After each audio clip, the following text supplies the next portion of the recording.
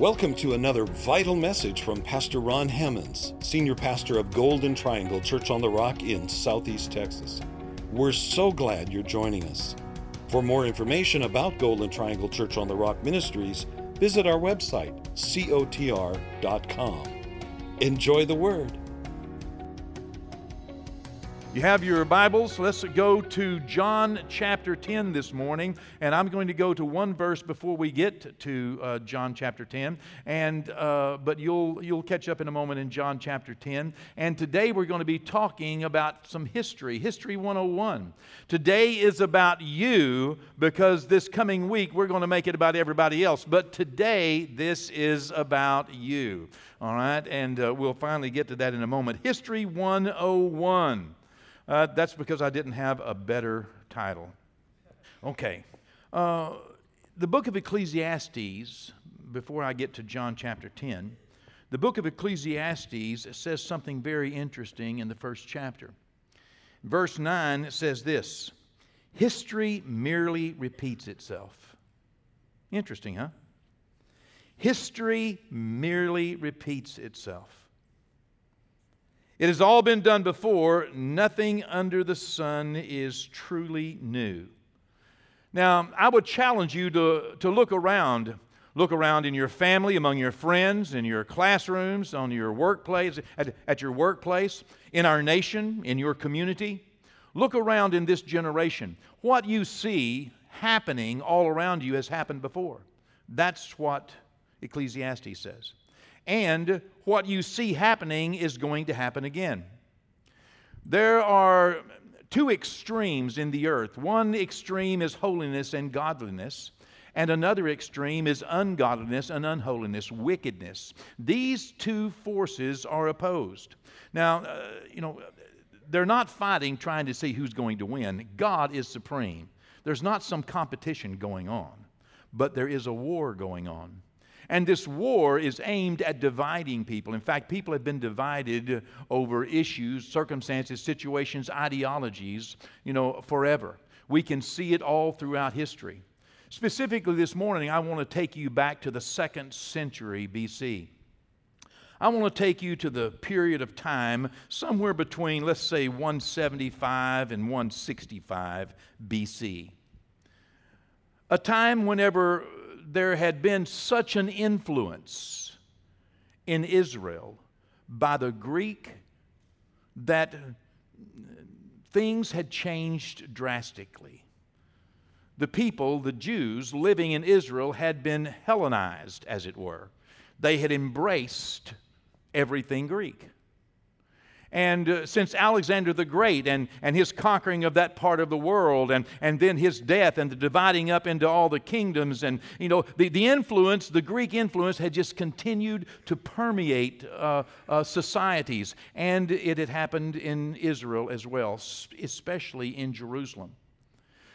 Israel sits between major empires historically. And it was like a bridge, a road, a pathway between Egypt and Mesopotamia or the Seleucid Empire. And all of these different groups and armies would find their time going back and forth through Israel and stopping off in Jerusalem. One would conquer for a while and another for a while. And in this period of time, in the 2nd century BC, Israel was really ruled, the Jews, as it were really led by and ruled by high priest. It was the high priest that kept the order and that made the law and that judged things.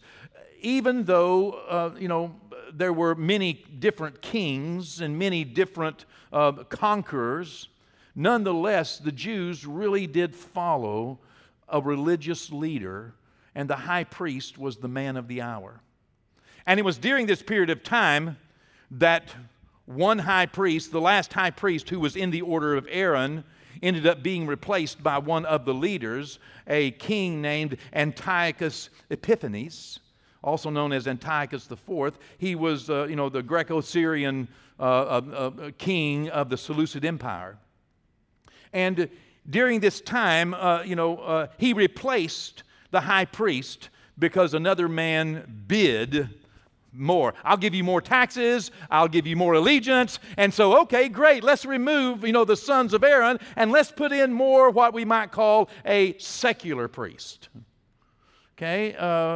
And so this priest, agreed with King Antiochus on the things and the reforms that he wanted to make. And it really created a greater division. And the division that you saw primarily in Jerusalem and also in the outlying cities was a division between what we might consider as a progressive liberal, let's do new things new ways, and a traditionally conservative, let's do things Moses' way. Let's do things Greek way, let's do things Moses' way. But if you were anybody that was anybody in Jerusalem, anybody that was going to be elected or appointed, anybody that was sophisticated and educated, anybody that they were Greek. They dressed Greek, they ate Greek, they spoke Greek, they loved Greek, and also, of course, that leads to them worshiping Greek. And sure enough, Antiochus set up Greek statues of Greek gods all over Jerusalem. And not only did he do that, but, it played so well with the upper crust, with this liberal, they were called the Tobiads. They were the precursor to Sadducees, okay? As opposed to those who followed that last priest, that last direct descendant of Aaron, who were called the Oniads, and conservative, liberal, let's follow the Greek way of life. Let's follow the law of Moses. And these two factions were really going back and forth, but the progressive liberal Tobiads, those followers of Antiochus and supporters of the new way of doing things, come on now, let's get with it. If we're going to really be anybody, we need to get with we need to get with the world. We need to be like the world. We need to be better. Come on, people are going to think we're stupid if we're just going around following the law of Moses. And so they gained more authority and more power, more prominence in Jerusalem. And so Antiochus felt very supported. Antiochus Epiphanes, he had a real bad day at war he went down to kind of fight with the Egyptians, and the Romans showed up too, and so he kind of had to turn tail and run, actually go away. Very interesting story. I won't tell you about it, but a small contingent of Roman army said, look, we have made an allegiance with Egypt, and if you're going to come down here and you're going to fight them, you're going to end up fighting us. Now, you really want to do that? And Antiochus was really, humiliated, because he said, well, I tell you what, let me go away and bring you back an answer. And the Roman commander took his, sword out, and he went over to Antiochus, and he drew a circle around him in the sand. And he said, now, before you step out of that circle, you give me your answer, because if you step out of that circle without giving me your answer, it will be a declaration of war, and all of Rome will come down on you. So he said, okay, I'm not going to go to war with Egypt. And so he turned around, and when he started back home, of course, it took him right through Jerusalem. So when he got to Jerusalem, he was kind of angry. Okay? And so he tears down the walls. He tears up the city. He says, okay, look, here are my demands. Here are my edicts. Number one, there'll be no more Sabbaths in Israel. You cannot make the Sabbath a holy day anymore. No. Number two, you cannot keep the feast anymore. Number three, you cannot just worship one God. You can't worship Jehovah. Not going to do it. Nope. You're going to worship Greek gods. I'll put up Greek gods around here. And also, you've been sacrificing, sheep and cattle. Now you're going to sacrifice pigs. This is my choice. You've got to sacrifice pigs to these Roman gods. And on top of that, he went into the temple of Jehovah that Ezra had built, and he takes a pig and sacrifices the pig on the brazen altar, and he takes the blood and sprinkles it in the Holy of Holies. And then he changes the name of the temple of God into the temple of Zeus Olympus. Wow. Y'all getting the picture here? He was kind of upset. You cannot circumcise your sons anymore. No more covenants with God, with Jehovah. Oh. So here are the progressive liberals going, okay, all right, yeah, sure, no worries. And the priest that had bought the priesthood, sure, we'll support that. Okay, let's do that. All right, everybody, come on. All right, we can do this. We're going to be Greek anyway. Let's go ahead and be Hellenized. Hellenized to become, more Greek, basically. Okay, more worldly. Like hell.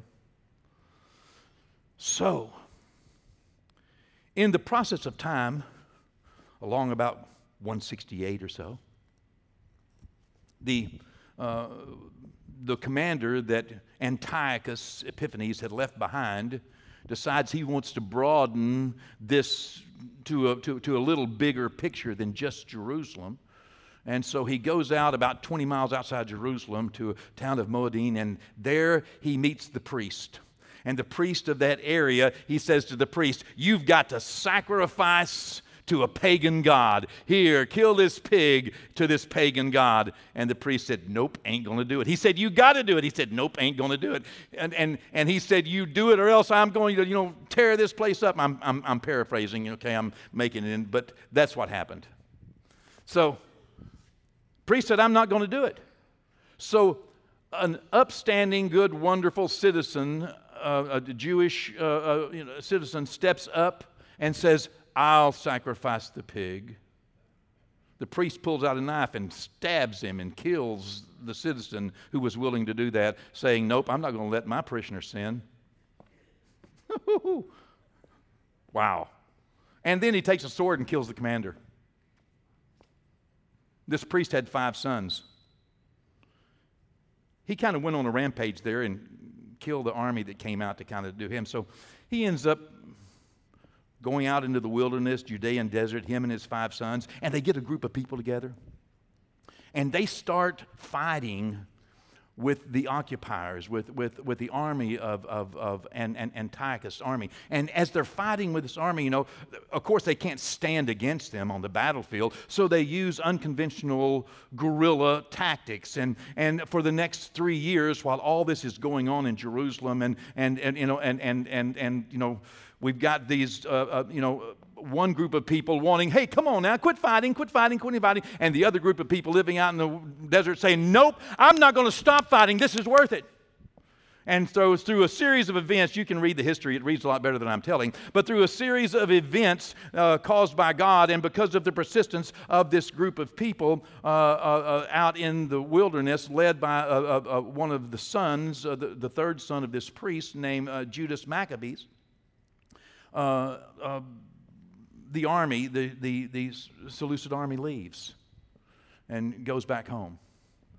And so here Judas Maccabees leads his group into Jerusalem, and they reclaim the temple, and they take away the pagan statues, all the Greek gods, and they start cleaning up the city, and they go into the temple, and they start cleaning up the temple and cleansing the temple because they want to rededicate the temple of God, because the temple of God had been desecrated. The temple of God had been filled with what Daniel 11 says, that abomination of desolation.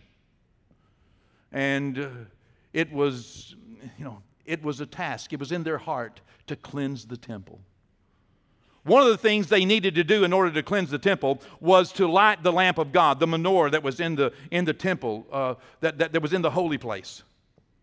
But there was a problem. The problem is that they did not have enough oil. They had only 1 day's supply of this consecrated holy oil that you had to burn in the lampstand of God. And the process of making more would take more time than what Judas Maccabees wanted to wait. We need to get right with God and get right with God right now. We need to light the fire of God. We need to light the lamp of God. We need to light the fire of the Holy Spirit in the temple of God, in the house of God now. We cannot wait. And so, on the 25th day of the month of Kislev, which coincides with our December, on the 25th day of the month of Kislev, in the year 165 BC, Judas Maccabees gave an order. Take the 1-day supply of oil and light the lamp of God in the house of God. By faith, they lit that lamp. And to their amazement, as all of Israel watched, all of Jerusalem looking on, that little bit of oil that will only last one day actually lasted 8 days. All the way through the week to the 8th day, the new day. It was sufficient as they watched a miracle performed by God, something only God can do, because they trusted Him. And there, after that 8th day, they had squeezed the olives and purified and consecrated, and they had holy oil then to use from then on. The 25th day of Kislev.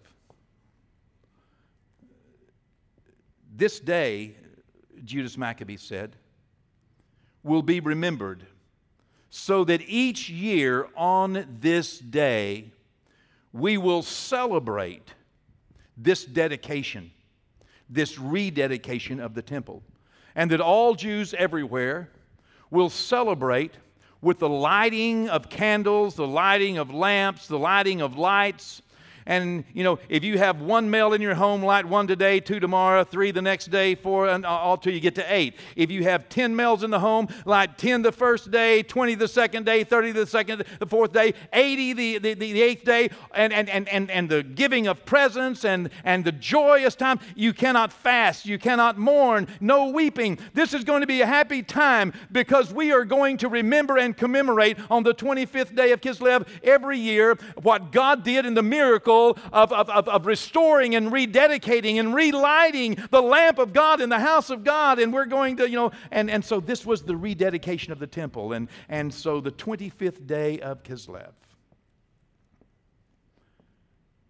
remembered as the rededication of the temple of God. This is also the season, by the way, in which an angel Gabriel went to the town of Nazareth, and there, in this season of time, some 165 years later, would appear to a young girl named Mary and inform her she had been chosen by God and highly favored. A very special time of the year. In fact, the 25th of Kislev is actually today on our calendar, the 18th of December today. In 2 years, it'll coincide with the 25th of December. It's today. We call it Hanukkah. Hanukkah is the Hebrew word for dedication. It was the rededication of the temple, Hanukkah, a time of celebration. In fact, this morning, one of the first things I did when I got up is I, sent a text and wished all my Jewish friends a happy Hanukkah. And they wrote back, thank you. And, some of them even wrote back Merry Christmas. Interesting, huh? It's also the time in John the 10th chapter. In fact, I'll be reading from the New Living Translation. First, I would encourage you to read the whole chapter, but let me first start with verse 19. When Jesus said these things, the people were again divided in their opinions about him. Do you remember me talking about division? It just cycles, division cycles. It was the Tobiads and the Oniads to back 200 years. Well, they morphed into the Sadducees and Pharisees. Okay? And there were still divisions. There are divisions, always divisions going. Why? Because the devil wants to divide. He wants to divide the children of God. He wants to divide the children of God on how we worship God, or if we worship God, or why we worship God. And do we become more like the world so the world will understand our worship, or do we stick to what Jesus said and so that the world can be changed instead of transformed instead of just changed? We're not here trying to make good people better. We're here trying to make dead people live. I'm hoping that you don't just try to be better. I'm hoping today, working on you today, so that it can be about others this coming week. But today, let's make this about you. When Jesus said these things, the people were again divided in their opinions about him. People are always going to be divided in their opinions about Jesus. You can say God all day long, but the moment that you start talking about Jesus, people are going to be divided. In this passage, we won't read it, but in this passage, they are ultimately, finally going to take up stones to kill Jesus. They want to kill him. Okay? They want to kill him. Why? Jesus doesn't know why. Well, he does. He knows, but he says to them this. He says, "For which one of the good works that I have done do you want to stone me?" That's in this passage. He's saying basically, what is wrong with this picture? I've healed. I've cleansed. I've fed, I've blessed, I've been good, I've loved, I've forgiven. For which one of these things do you want to kill me? Why is the world so against Jesus? Can't figure it out. All he wants to do is save. Why is the world so anti-Christ? Jesus was asking that question himself. Come on now. If you were to be more like Jesus, would you be better or would you be worse? If you were to actually make a commitment today to be more like Jesus, would you be better or would you be worse? Would you be a better version of yourself or would you be a worse version of yourself? If you were to actually make a commitment to be less Hellenized, would you be more like, would you be a better person? Would you be a better father, better mother? Would you be a better sister? Would you be a better parent? Would you be a better child? Would you be a better friend? Would you be a better spouse? If you were to actually make a decision today to be more like him, would you be better or worse? Why does the world hate him so much? Interesting. But it has always been that opinions are divided over him. You can say God, and people will not get upset because it could be any God. It could be a Greek God. It could be Zeus. It could be anyone. But Jesus changes the picture. And yet he is the only one who can save. And what's wrong with him? What's wrong with Jesus? What's wrong with love? What's wrong with forgiveness? Forgiveness is not the measure of the person being forgiven. Forgiveness is the measure of the person who is forgiving. Love is not the measure of the person that you are loving. Love is the measure of God in your life. What's wrong with Jesus? Verse 22, let's get back to the message. It was now winter, and Jesus was in Jerusalem at the time of Hanukkah, the festival of dedication. He was in the temple walking through the section known as Solomon's Colonnade. Why? Because it was covered, and he's no doubt getting out of the weather here. The people surrounded Jesus, and they asked him, "How long are you going to keep us in suspense? If you are the Messiah, tell us plainly." I love what Jesus said. Jesus replied, "I have told you." Wow. Let me stop there for just a moment. No matter who you are, where you are, or what situation you're in, God has made it plain to you. Jesus has told you who he is. He has. He has. The book of Romans says that you have to deceive yourself to not believe in Him.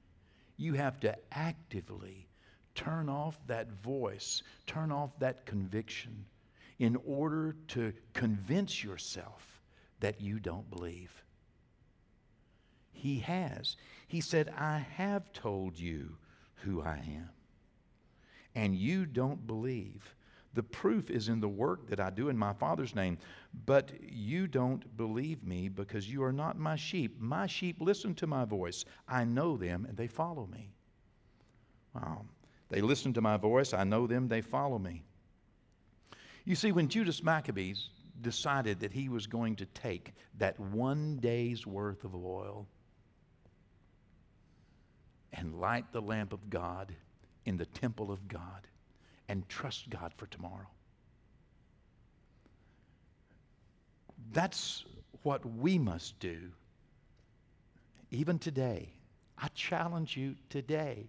You may not know what you're going to do tomorrow. You may not know how you're going to make it through this week. You may not know what you will face. You may not know how you're going to get through the problem that is facing you this week. But there's enough right now for this moment.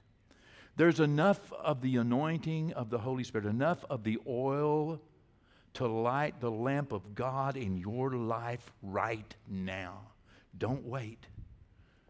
Don't wait till everything is perfect. Don't wait until you see all the way down to the end of the road. Right now, today, with the faith that we have seen in history, it can repeat itself right here today. You can say yes and light the lamp of God in your life. Your body is the temple of the Holy Spirit. Just like Ezra had dedicated the temple, perhaps you have dedicated your life to God in times past. But right now, because of the Hellenistic problems all throughout the world, and because we walk through this world and the trouble that we face and the difficulties in life, many times we need to be rededicated. We need to recommit, rededicate, cleanse the temple of God.